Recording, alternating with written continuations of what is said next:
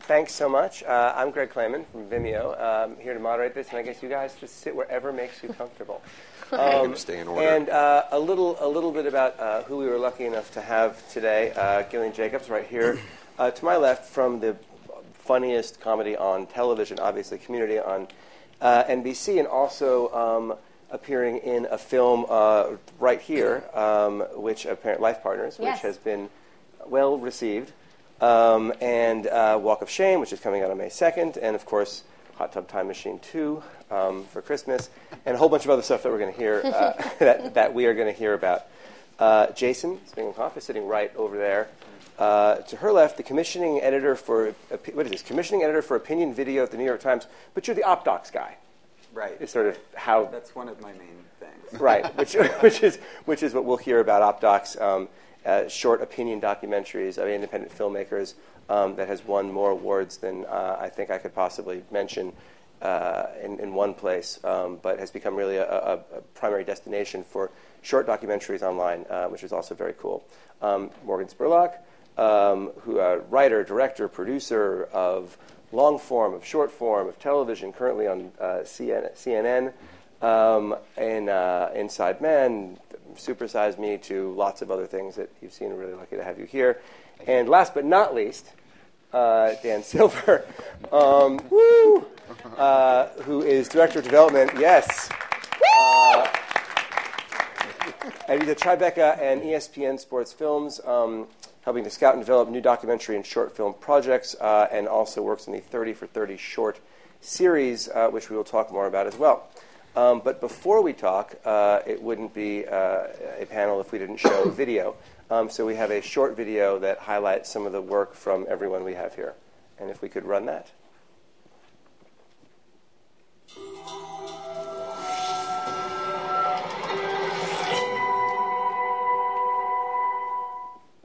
For 30 shorts, artfully crafted by Blue Moon Brewing Company. A lot of people don't have that vision to see things that are different. How do you describe indescribable pain? It had all the makings of a happily ever after story. Those last few minutes I spent with some of the most powerful in my life. Whatever it takes to get there, I will do. Original short films, only online. For more, go to espn.com/30for30/shorts. I still don't understand why you would need the assistance of a tiny detective agency. Tiny is the key word.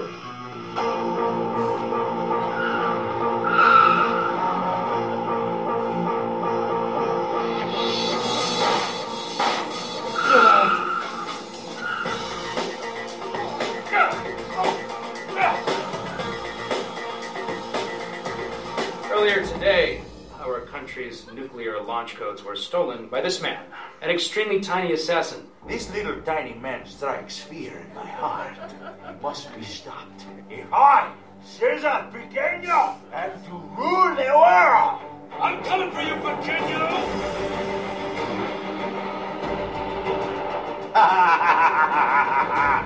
You want me to kill the only person who's like me? There's nothing like you. He's pure evil. And he's like a little bit taller. And he's rich. He's really rich. He's a criminal mastermind.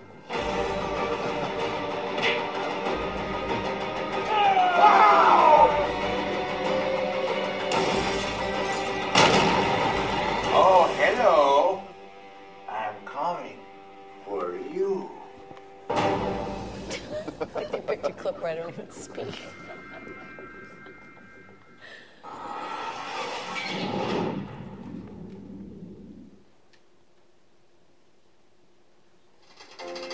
You're basically a fly on the wall through this incredible day, and then we're gone. It kind of just gives you a little bit of a taste of what goes into these people's daily lives. This is like working for Michelangelo, except anybody that wants to in our field could go on and become their own sculptor. I would never have expected to be performing at amateur night. Something I wanted for a long time. Since I was a little kid, it's been my dream. Fear I face is very simple. It's the fear of failure. Failure? Failure. How are we? Are you dying to know how to make your own sausage at home? No? Well, today, we're going to teach you anyway. We're going to teach you how to find the right shirt to go with the right tie. We works your thighs, your core, shoulders, back, triceps. Those are some of my favorite muscles. But I lost my virginity to my now wife. I love it. Which is pretty cool. He was a good-looking guy, but I can't describe. David Hasselhoff? Ew. The one thing I do remember from it is when we were done, she said, "Thank you."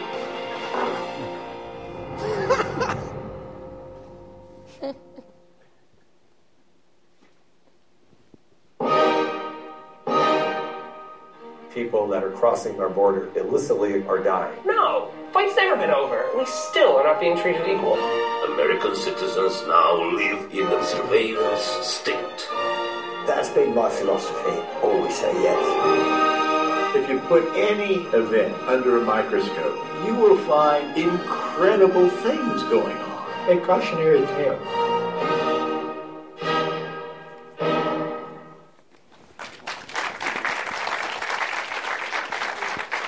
So, the short form content, I guess, has really been around since the birth of film, right? From Our Gang and newsreels and all of the original animated shorts kind of died a bit of a death with the birth of television when there weren't really venues for that. But as the internet has exploded and bandwidth has increased with the advent of YouTube and Vimeo and mobile phones, we're seeing an explosion of short form content and filmmakers and creative people who are choosing that as a medium to tell their stories. And I wanted to start, Morgan, with you, if that's all right. Sure.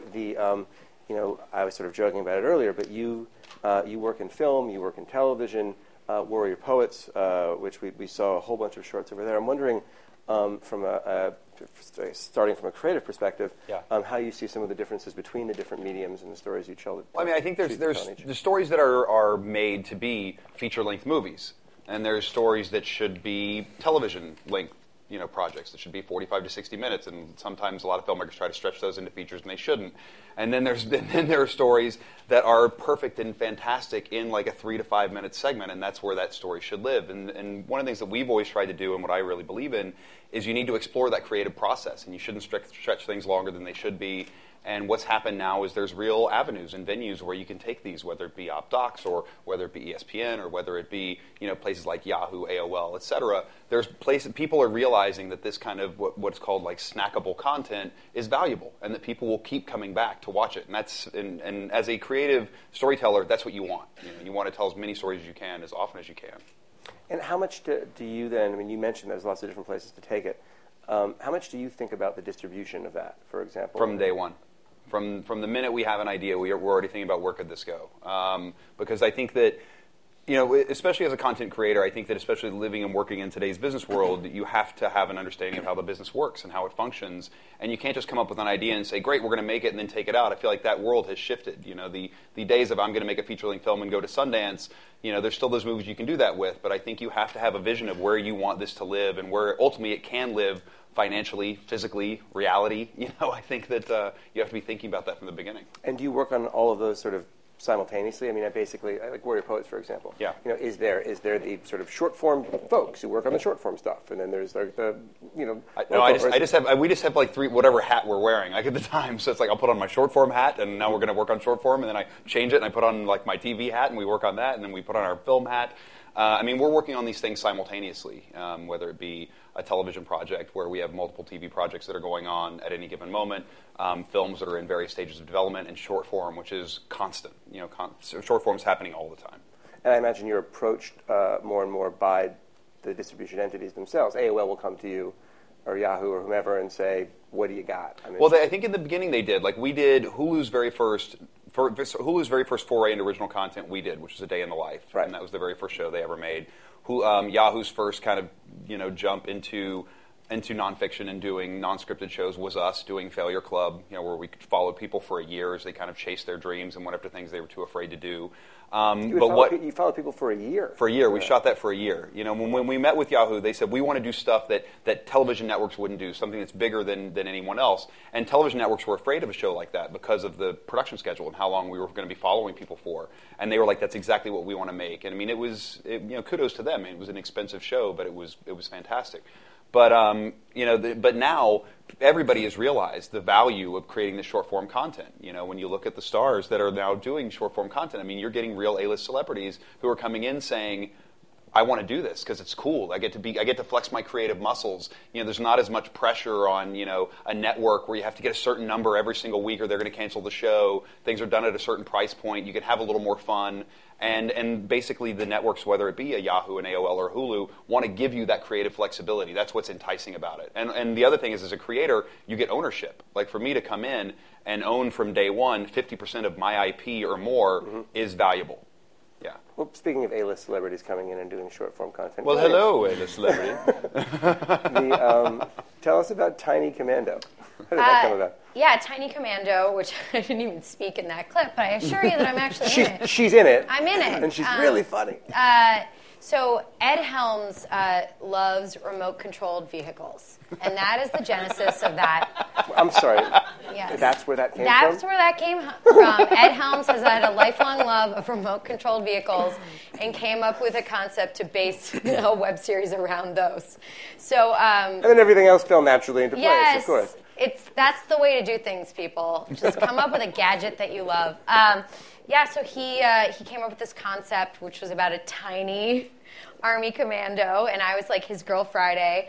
And it was awesome because we got so many incredible guest stars. I think you saw like Nick Kroll and Rob Corddry and Brett Gelman and Thomas Lennon, and all these people would come in because it was just basically a day commitment for them. And so I got to work with this whole wide swath of people that I really admire and had always wanted to work with. And Zach Levi, who plays the Tiny Commando, is obviously incredible. And it's really fun. There were no notes. There were no studio representatives on set saying please don't do that or say that. But it was also like kind of lighthearted and fun. It was not an edgy show, but it was also something that I don't think really would exist on a network. So for me, that's the sort of thing I want to do. I was telling you backstage, I did a short film that went to South by Southwest last year, and it screened, and it got a really amazing response. And I kept running into the director around LA, and I'd say, "What are you going to do with it? Where are you going to put it? What are you going to do with it?" And he's like, "I don't know. Nothing's quite right." And Tim Heidecker, who with his partner Eric Wareheim have the show Tim and Eric, awesome show, great job. I knew they had started a YouTube channel with Michael Cera and Sarah Silverman called Jash. So I sent the short to Tim Heidecker, and he passed along to Jash, and they really liked it, and they put it online. So it was really fun to get to actually go from, it screened once at a film festival, to it's online, anyone can see it. It's called It's Not You, It's Me. It's on Jash. And I'm really proud of it. And to me, that's as exciting as anything else I do. How long was the process of shooting the show? Months. I mean, because there was a lot of actually production on that. There were a lot of special effects. Not to give too much away, but I kill a lot of people in the short film, so they actually had to do a lot of post on it. You had exploding pastries, I recall. Did I? No, you did in the show. There were exploding. Oh yeah. There was a muffin. In this one, I was stabbing a lot of people. I remember, and there's a lot of blood, a lot of squirting blood, and shoving people into suitcases. It's really fun. But yeah, it was kind of a long process from when we shot it to when it screened at South by, and then another couple months before it went on. But that's the sort of thing I want to do going forward. And we were also talking earlier about the sort of direct connection to audiences. I mean, the community fans, for example, and the kind of content that you guys make, be it short form content or Twitter content or what have you, around the show that continue to get people engaged. Yeah, so I feel like because we don't have the most advertisement for my show, it's kind of fallen upon us to promote the show via Twitter. So I think consequently we've always had a very engaged fan base because right from the beginning all of us actors were online tweeting about the show, engaging with fans. And it kind of took on a life of its own. We had this very throwaway joke in the second season of our show about the character Abed loves the show The Cape that was very short-lived on NBC, and Joel McHale's character says, it's going to last 6 episodes, and Abed says, 6 seasons in a movie. And after the fans watched that episode, they created that into a hashtag, which then became a sort of prophecy for the show. It's now our goal. It's become like a thing that Sony is actually trying to make happen. Just this last week, every day at 3 p.m., they released a different fake movie poster for our show on a different TV website, and we tweeted every day about it. And so and the amount of fan art that our fans have created, I could go on and on. Please shut me up. So one year, we were supposed to premiere on October 19th, and then NBC pulled us off the schedule, and I said to the writers and the directors, like, we should create some content that will premiere on October 19th, because the fans have been counting down to this date for months. They've been, holding out hope, and now we don't even know when it will be. So they liked the idea, and we shot this little short all about how October 19th is in your heart, because October 19th is when Community premieres, but that can really be any day because it's really in your heart. And so we released that. And it was also my birthday, so it was like sentimental for me additionally. And so we created this content and we put it on lines, and the fans really loved it. And so that was really fun for me too, because it's like often as an actor on a show, you don't really have a huge hand in the development of the show, but to have an idea and to pitch it to them and have them go for it, and the audiences respond to it. And I think actually the last poster that they premiered was October 19th for a fake Community, like Friday the 13th trailer. So it lives on. It's been a really fun, exciting part of the show that I don't think any of us anticipated when we premiered. That's awesome. I mean, when you think about TV shows or series that have moved over and become shorts as well, 30 for 30 is a great example, Dan. So you've got people making, filmmakers, well-known filmmakers making documentary films about subjects that are near and dear to their hearts that they've been involved in the sports world. And then I guess 2 years ago, is that right? Yeah. You started a shorts version of that. I'd love if you could talk a little bit about what 30 for 30 is overall, but also kind of how you ended up making that transition into shorts and why. Sure. Well, to start, documentary filmmaking is really hard, and it's time-consuming, as Morgan can attest. To do Morgan's got all the time in the world. That's right. I'm a robot. That's right. It's fine. It's for us to do a 30 for 30, and the 30 for 30s that work really well are the ones that are really passion-driven. Right. A director or a storyteller or even an athlete comes in and says, "This is the story that I've been dying to tell." It's sort of just it's oozing out of me, and that's where you get the specific point of view. That's where you get the kernel, where you can sort of drill down into that moment in time. But it's a commitment. I mean, to do 50 minutes of television, which translate into our 60-minute window, it could be months, and not everybody. And not every filmmaker, not every person who does a 30 for 30 has almost a year of their life to give up. And we deal on the passion, and it's great that people want to work with us to sort of communicate that passion. And what we started seeing is this balance. And a lot of the stuff that I've been hearing from Morgan and Gillian is interesting because I started seeing short films at film festivals where I would never see them again. Where do they go? Right. I would all of these things that I hear from you guys is, okay, we might be going in the right direction here. Some of the stories didn't warrant 50 minutes. So, I mean, one of the examples that we always talked about was, wouldn't it be great to do a piece on the history of the Arnold Palmer, the drink? Try to get 50 minutes out of that. I mean, it's hard. But that's an interesting sports story because Arnold Palmer is one of the most legendary golfers out there, and he created this drink, and it sustained itself, and people who don't even know who Arnold Palmer is walk into a restaurant and say, "I'll have an Arnold Palmer," so why? So, and then we had other ideas that just felt like something that I say ad nauseum is, if I can hear Ira Glass introduce it, it feels like something that we should be doing as a short. So it's like that should be all of our guiding principles. Right? I mean, what would Ira do? Well, that's sort of what it is, and it would be great to work with him. But another one was like Wilt Chamberlain was a bellhop up at Kutcher's in the Catskills, and there's like him serving these mojitos. I don't know if they serve those in Kutcher's, but just walking past all these yentas, and they loved him. And that's not 50 minutes. That could be a tiny act of a Wilt Chamberlain piece.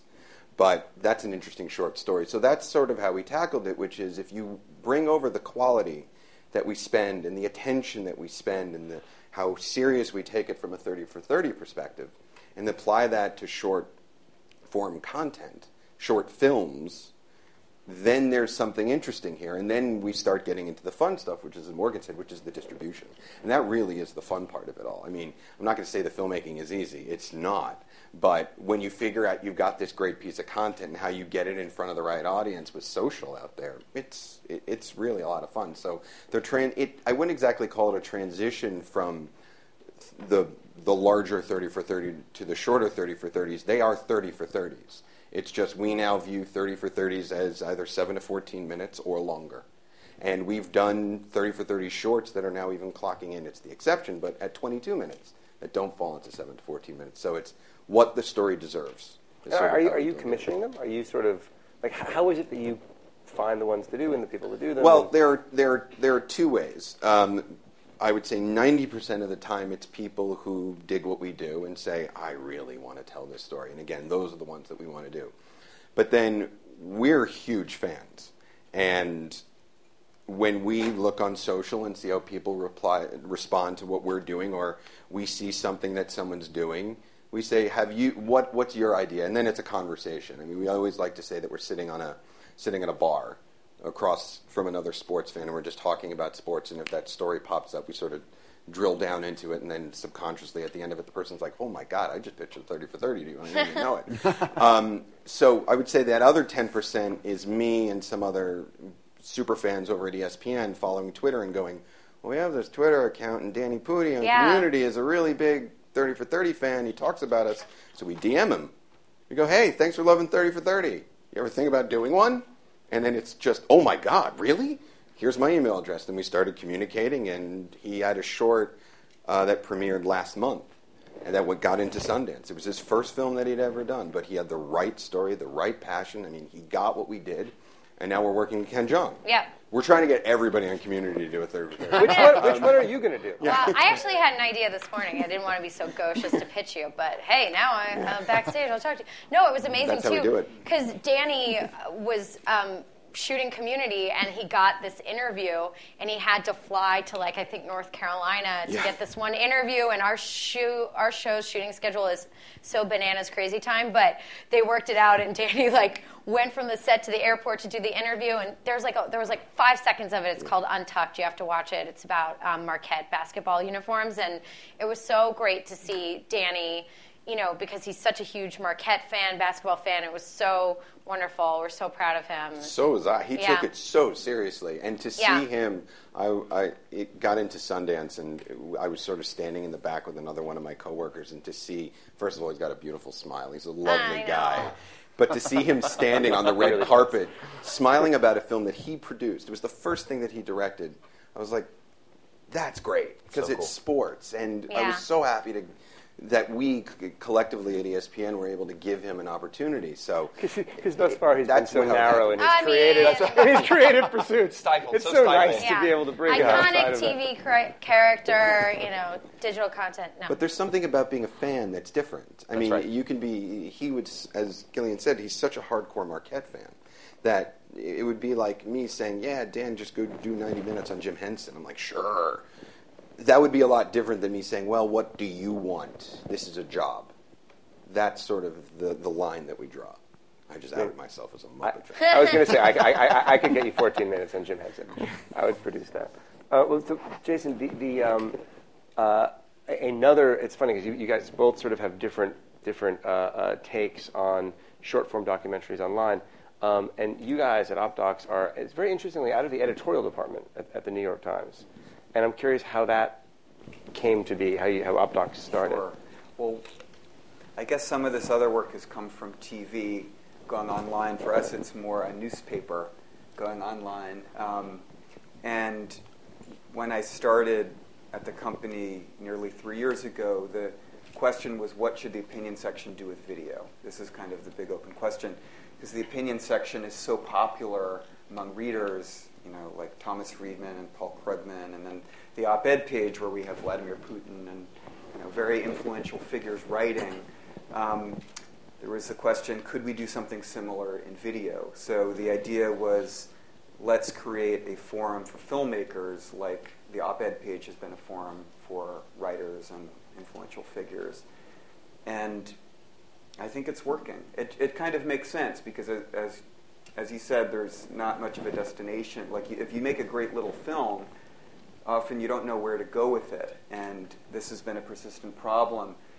To have a destination and to have an audience that really cares about quality, interesting, meaningful, provocative work. So what I've been fortunate with is we have the whole New York Times audience, and we can slip in these very interesting films by people who, in the documentary world, might be very important figures. Like I think we've worked with 5 Oscar winners, but online, for our general audience, they've never heard of any of these people, and all they care about is interesting, meaningful work. And we can surprise our readers and show them what the New York Times can be in this new era. And they're also, some of the ones I've seen are very creative in terms of impressionistic, in terms of artistic. They're not necessarily always the most straightforward. And here's a story that I'm telling. There's one, My Brother Teddy, which is a recent one, which is it's a young girl and who's got to be 6 or 7, and her brother. They're my kid's age, which is why I wept like a baby, like a baby watching this thing. Because the kid is like 3 and has cerebral palsy, and the girl is 7. And it's a poem. I mean, it's a prose poem, and it is unbelievable. Yeah, because OpDocs is part of the opinion section, we have all this creative freedom, and we encourage filmmakers to do really creative, distinctive work. And this was a scenario where the filmmaker is the mother of a boy with cerebral palsy, and she had made a film which is maybe 35 minutes long that was at Doc NYC. Really challenging film that I think would be very hard to distribute. And I invited her to adapt a short out of that. And having watched it, it just seemed like an interesting idea that we talked through. Let's just do something from the perspective of a little girl about her love for the brother. So there's no real exposition there about what is cerebral palsy. It's just the pure love of this girl and her kind of innocence, not knowing what's going to happen to her brother as he grows older. I'm glad you liked that one. Oh, God, it was beautiful. You've done a lot of these, too. I mean, there's how many? Yeah, Monday will be 111. Wow. Wow. So wow. Cool. Yeah. That's awesome. We're doing around 1 a week. 1 a week. Okay, so what's your process? And why can't you get up to 1 a week? 30 minutes? We're working on it. Come on, Silver. Come on, Silver. Let's go. Let's go. Calling people out. Literally, dude. I kind of looked like Tom Cruise at the start of this whole journey. I mean, I'm gray. I'm like sitting like this. Slow your roll. Some of those are very, very short, though. They're really. But seriously, what is the process there? I'm sorry. It sounds like a lot to most people, but when I look at my print colleagues, we have 2 pages a day to put out with the editorial page and op-ed page. I feel like a slacker. So 1 a week I feel like is like luxurious. But what's nice is we don't have to publish on any arbitrary date. So I feel lucky to not be on TV in that way. If it's not ready, we won't publish it. But I go to festivals or markets around once a month and meet with filmmakers, and we take pitches from the public. Actually, this is a very, very important part. If anyone wants to pitch us, you can, and I can give you a little card afterwards. Like the print op-ed section, we invite public submissions because we really want this to be the public voice. And we commission pieces from scratch, and it's a mix of also a small number of acquisitions of totally finished pieces. But most of the work is unique to us. So sometimes I think there's a perception that short form content means small budgets, right? And it's like, oh well, yeah, my iPhone has a camera, and these lights look great, and but you're talking about months, of production, and you're talking about acquisitions of of multiple titles. I mean, just a question for all of you guys: do you find that to be true? Do you find actually you can do more for less, or to get the quality that audiences expect? It doesn't matter what the sort of media is. It's still going to be pricey and time-consuming. People can work very cheaply now. I think the biggest concern is that documentary filmmaking, all filmmaking should be professionalized. So I don't like it for people to just do to feel like overextended. Yeah. I was an independent filmmaker before, and I know how hard it is to make a living doing it. But I think the reality is, in short form, we can encourage very cheap, innovative work. Like Casey Neistat's one of the filmmakers we've worked with. Yeah, and great. He just can bang something out, and it could not exist in any other form. There's no reason why it should cost more than, Yeah, then the effort that he puts into the sweat equity he puts into it. Yeah. Right, but then again, there should be a way to do entertainment, which is very expensive. Well, like my friend Drew Wade, who was the DP on Danny's short, is incredibly talented, and you could give him one light and a camera, and it would look incredible. And I think Danny's piece is really beautiful. So I think it's about finding the right people who are excited and wanting to do it. They're excited about the project, so they're willing to do it for no money. Like Tiny Commando, even though it was Yahoo and everything, we didn't have a lot of money. So we actually shot one day at a former chemical factory, and they said. They put our hair and makeup into this room, and they said, if you start to feel dizzy or have a bout of vertigo, maybe you want to exit this room because we had a spill in here, and you look down and there's this giant stain on the carpet. Like, perhaps we should move before we all start vomiting. But I think when you're excited about the project, you're, as an actor, you're willing to forego the trailer and the amenities and everything. Yeah, and I think it depends on the project, on what it is. We did this incredible film series last year that GE basically paid for the whole thing, called Focus Forward. Focus Forward, yeah. Yeah, which we did with our company Cinelon. Cinelon is very much focused on doing short form film content, short form doc or hybrid content. And each one of those pieces, we had 30 amazing filmmakers, make films for this. It's a good number. It was good. It was a good number. It was a good number. It was a good number.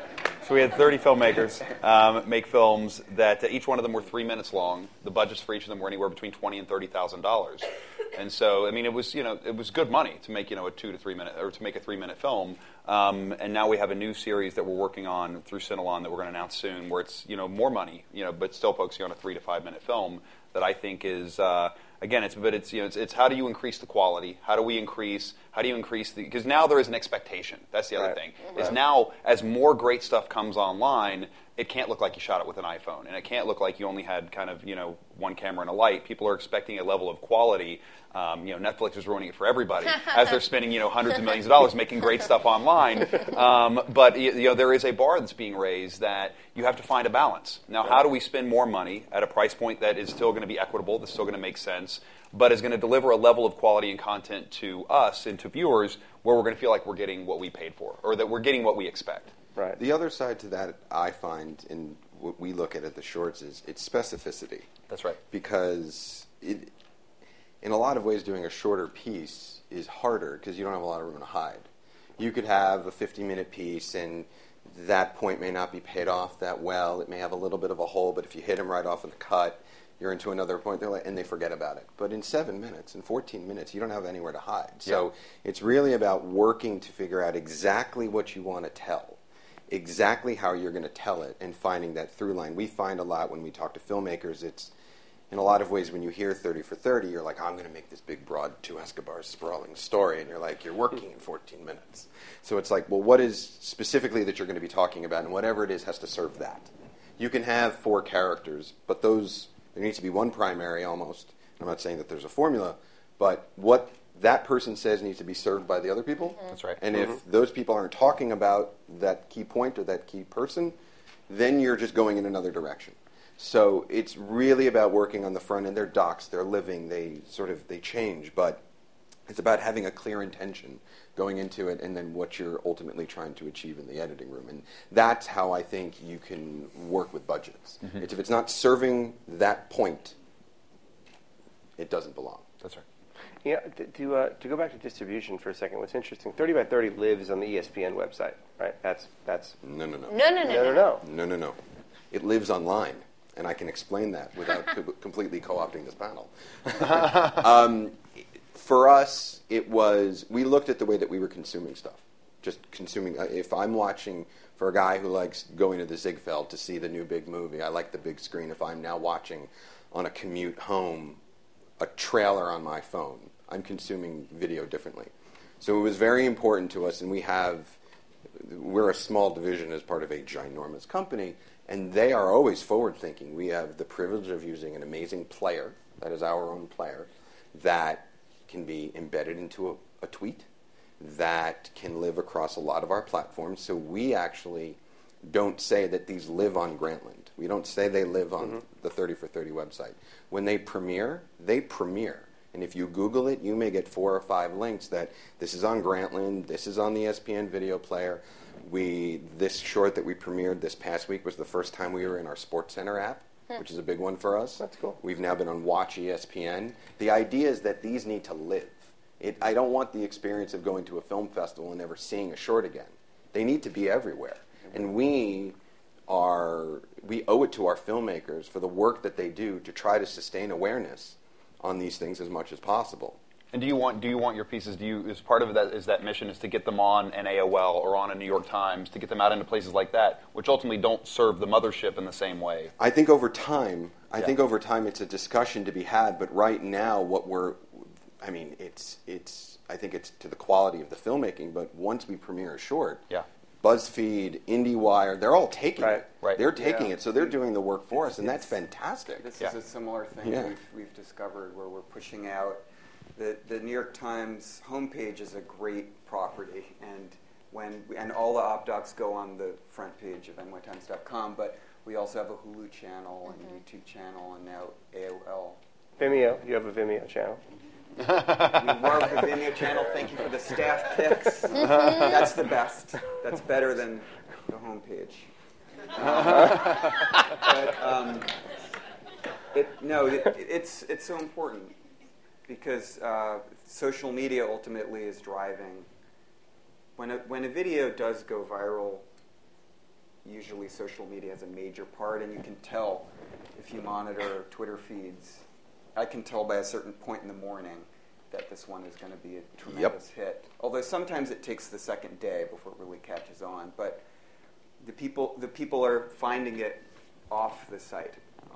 And it's an interesting challenge. I mean, certainly one that we hear from filmmakers who create shorts or frankly even full-length features, where the platform of the New York Times, right, or of Community on Television, or AOL or Yahoo, or Hulu, ESPN, like it's a great platform, and so when you sort of, to your point, and when you premiere something, it goes off across all of those. Harder when you're an individual person, and we've seen, we've all seen a lot of people who sort of will take something and they'll put it online, and they'll be like, there, I've created this, and now it's on YouTube, and then they just wait, and that's difficult. That's like 15 views. Yeah. I got 15 views. And that was me checking it 14 times. That's right, totally. exactly. It's sad, though. Sometimes you see incredible work on YouTube that just has like a few hundred views, like an Oscar-winning short. Yeah. I've seen an Oscar-winning short that just has like a few thousand views. And note to filmmakers, do not put your work on YouTube if you're serious about distributing it. Don't put it on without shopping it, because we have a policy that we cannot take it if it's already been published anywhere.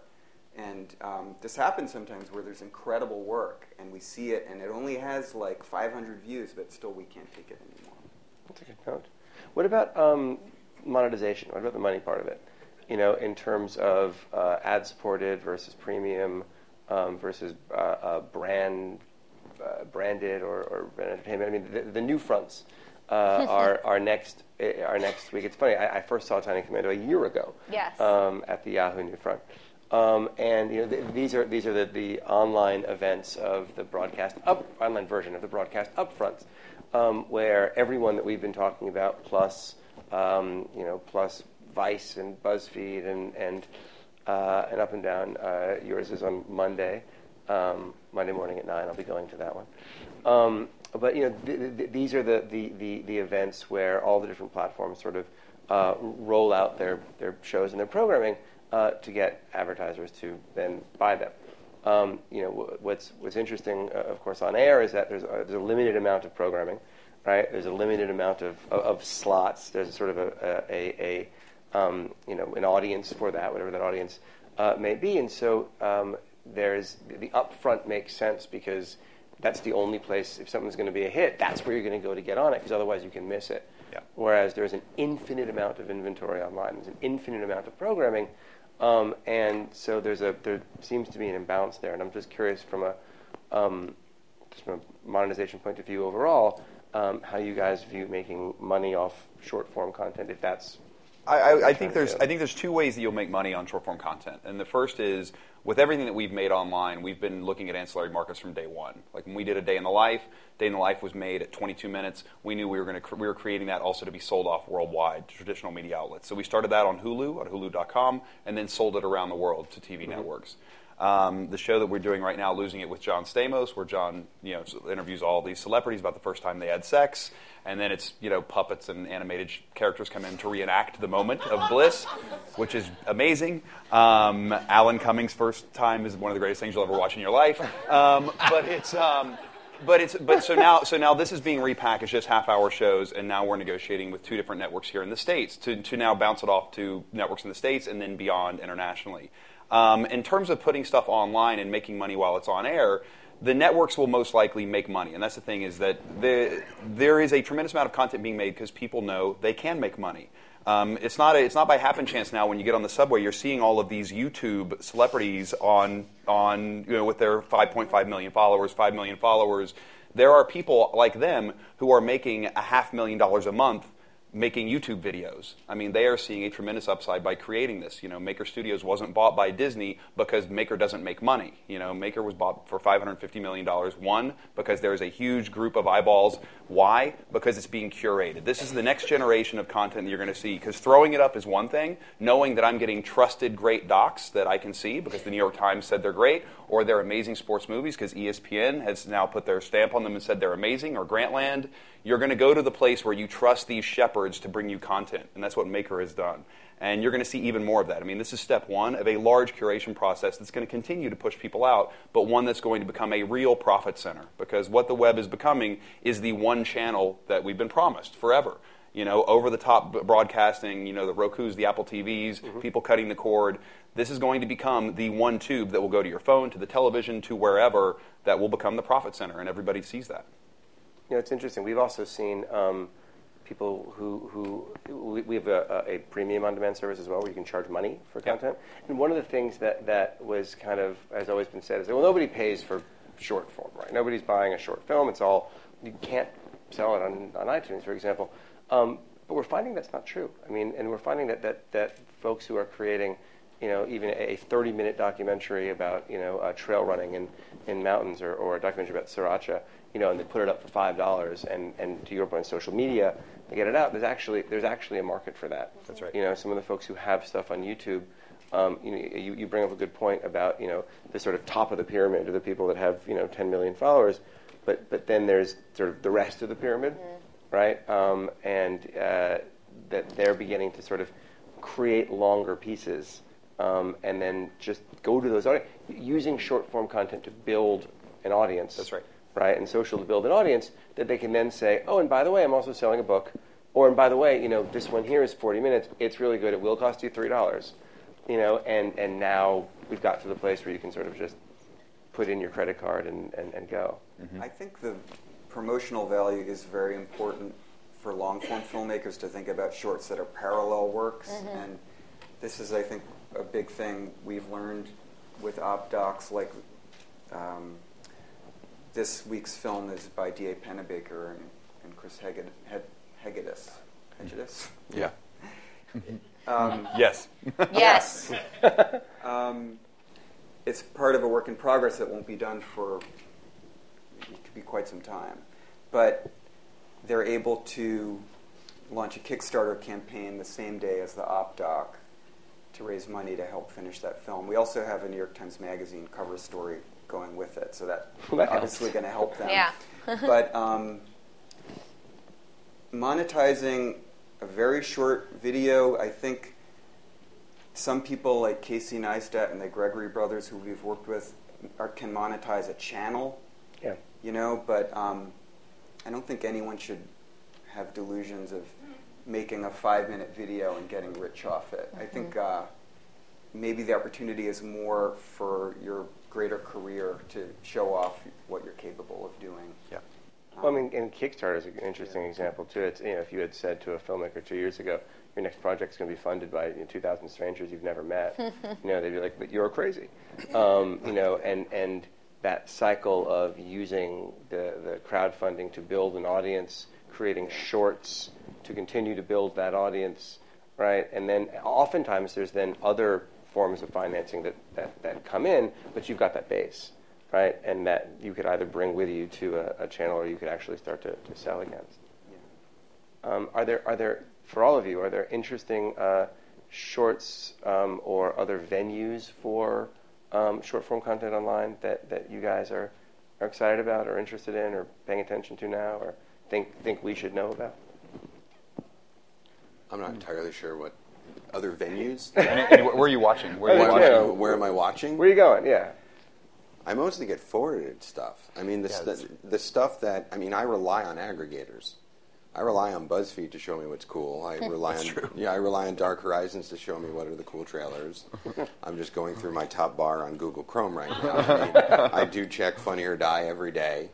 That's sort of there's just so much stuff out there, and I rely on, again, a tweet. It's like yesterday, it was serendipitous. I was literally in a cab on my way home, and I just tweeted. I was like, am I the only one who's having withdrawal from Brooklyn Nine-Nine?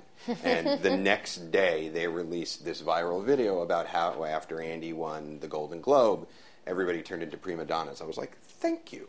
But But I saw that in a retweet from somebody else. So I rely on other people to show me what's out there. And again, I'm curious because there is so much stuff out there, right? Twitter, BuzzFeed, I guess social in general. Is that generally where you guys get your? We have to mention Upworthy's great. Anything that gets picked up by Upworthy gets like several 100,000 views on YouTube. I've always loved Vulture, New York Magazine's website, and I've done a couple of videos with them as well.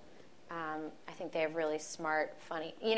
That's interesting too for a magazine to have the website take. Have they reduced the number of print issues they're doing at New York Magazine? I think they have. I think they did by a bit. I live in LA now, so I'm a little out of touch. But you don't hold on to your subscription? Yeah, no. I've been like a diehard Vulture reader for a couple of years now, and they've always been really supportive of my show, so I think they did take the print down a bit as they put online up, but online's been fantastic for them. It's been fantastic. They've been growing. Yeah, so for me, I check Vulture a lot.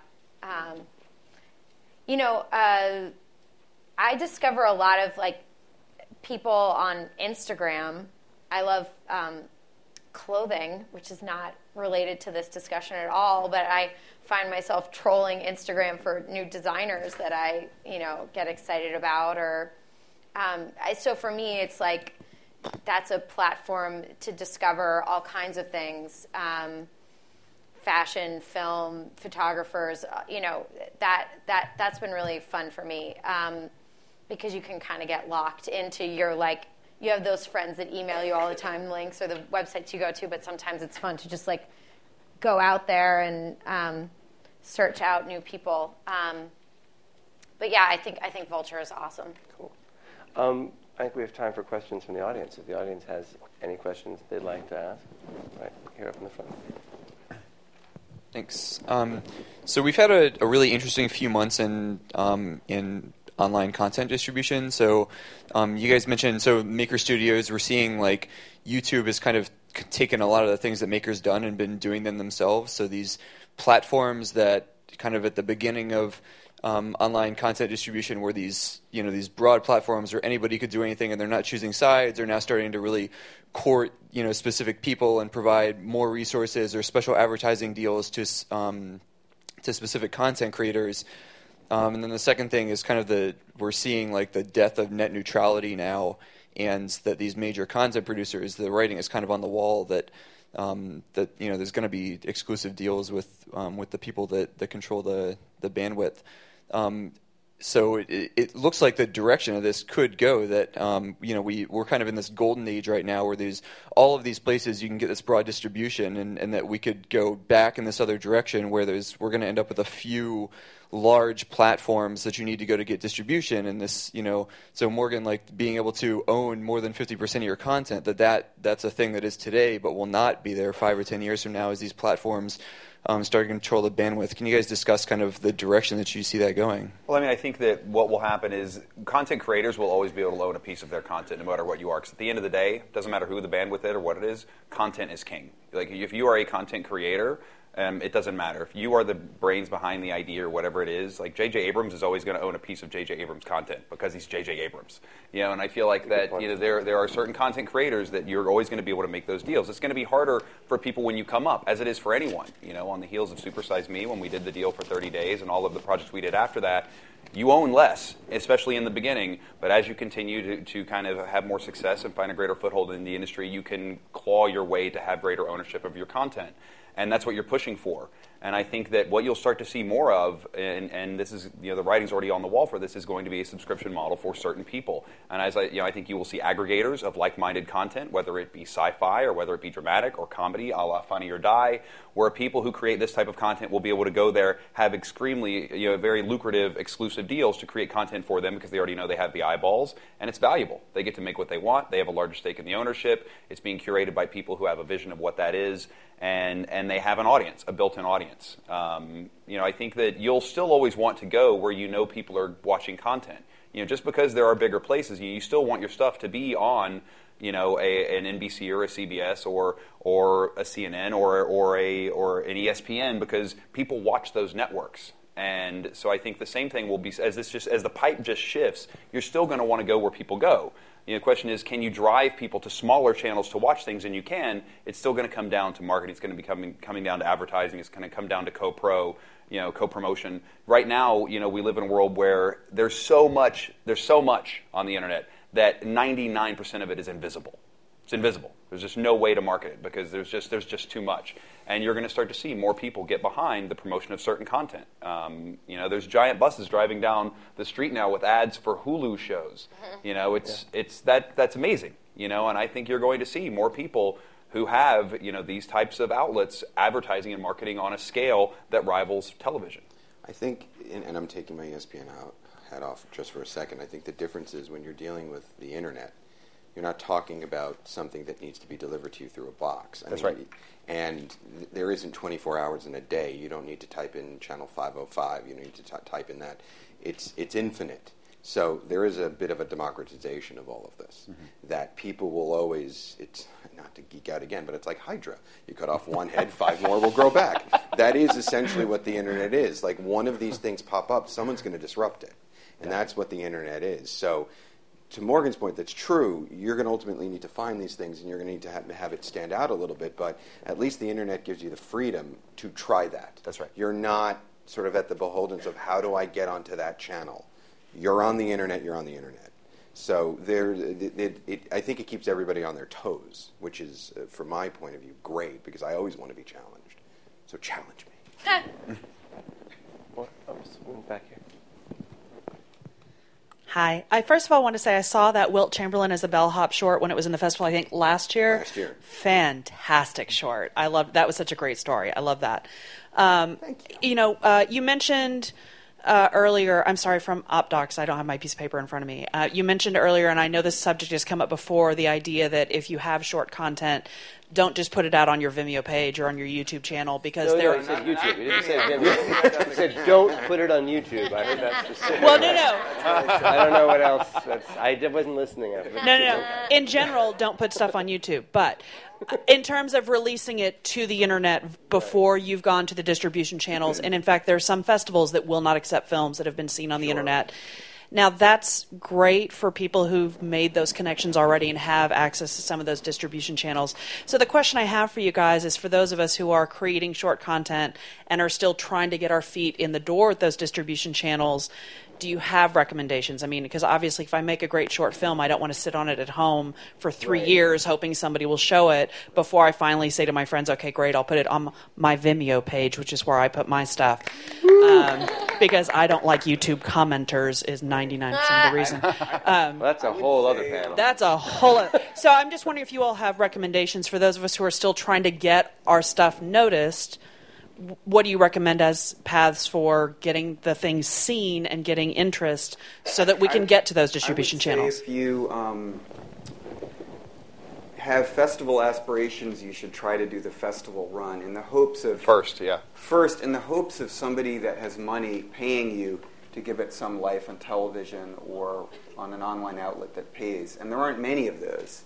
There's not many opportunities for broadcast because it'll be interesting to hear your policies of work that's kind of world premiere status. With festivals, we had a piece in Sundance this year that had already been online for more than a year. So I applaud Sundance for doing that. But there are some festivals that are less generous to online premiere. Yeah. And probably if you're shopping it to like a broadcaster or like for us, it's maybe a quirky policy of the whole organization where we don't republish stuff. So you're not going to find an article in the paper that's already been on some blog.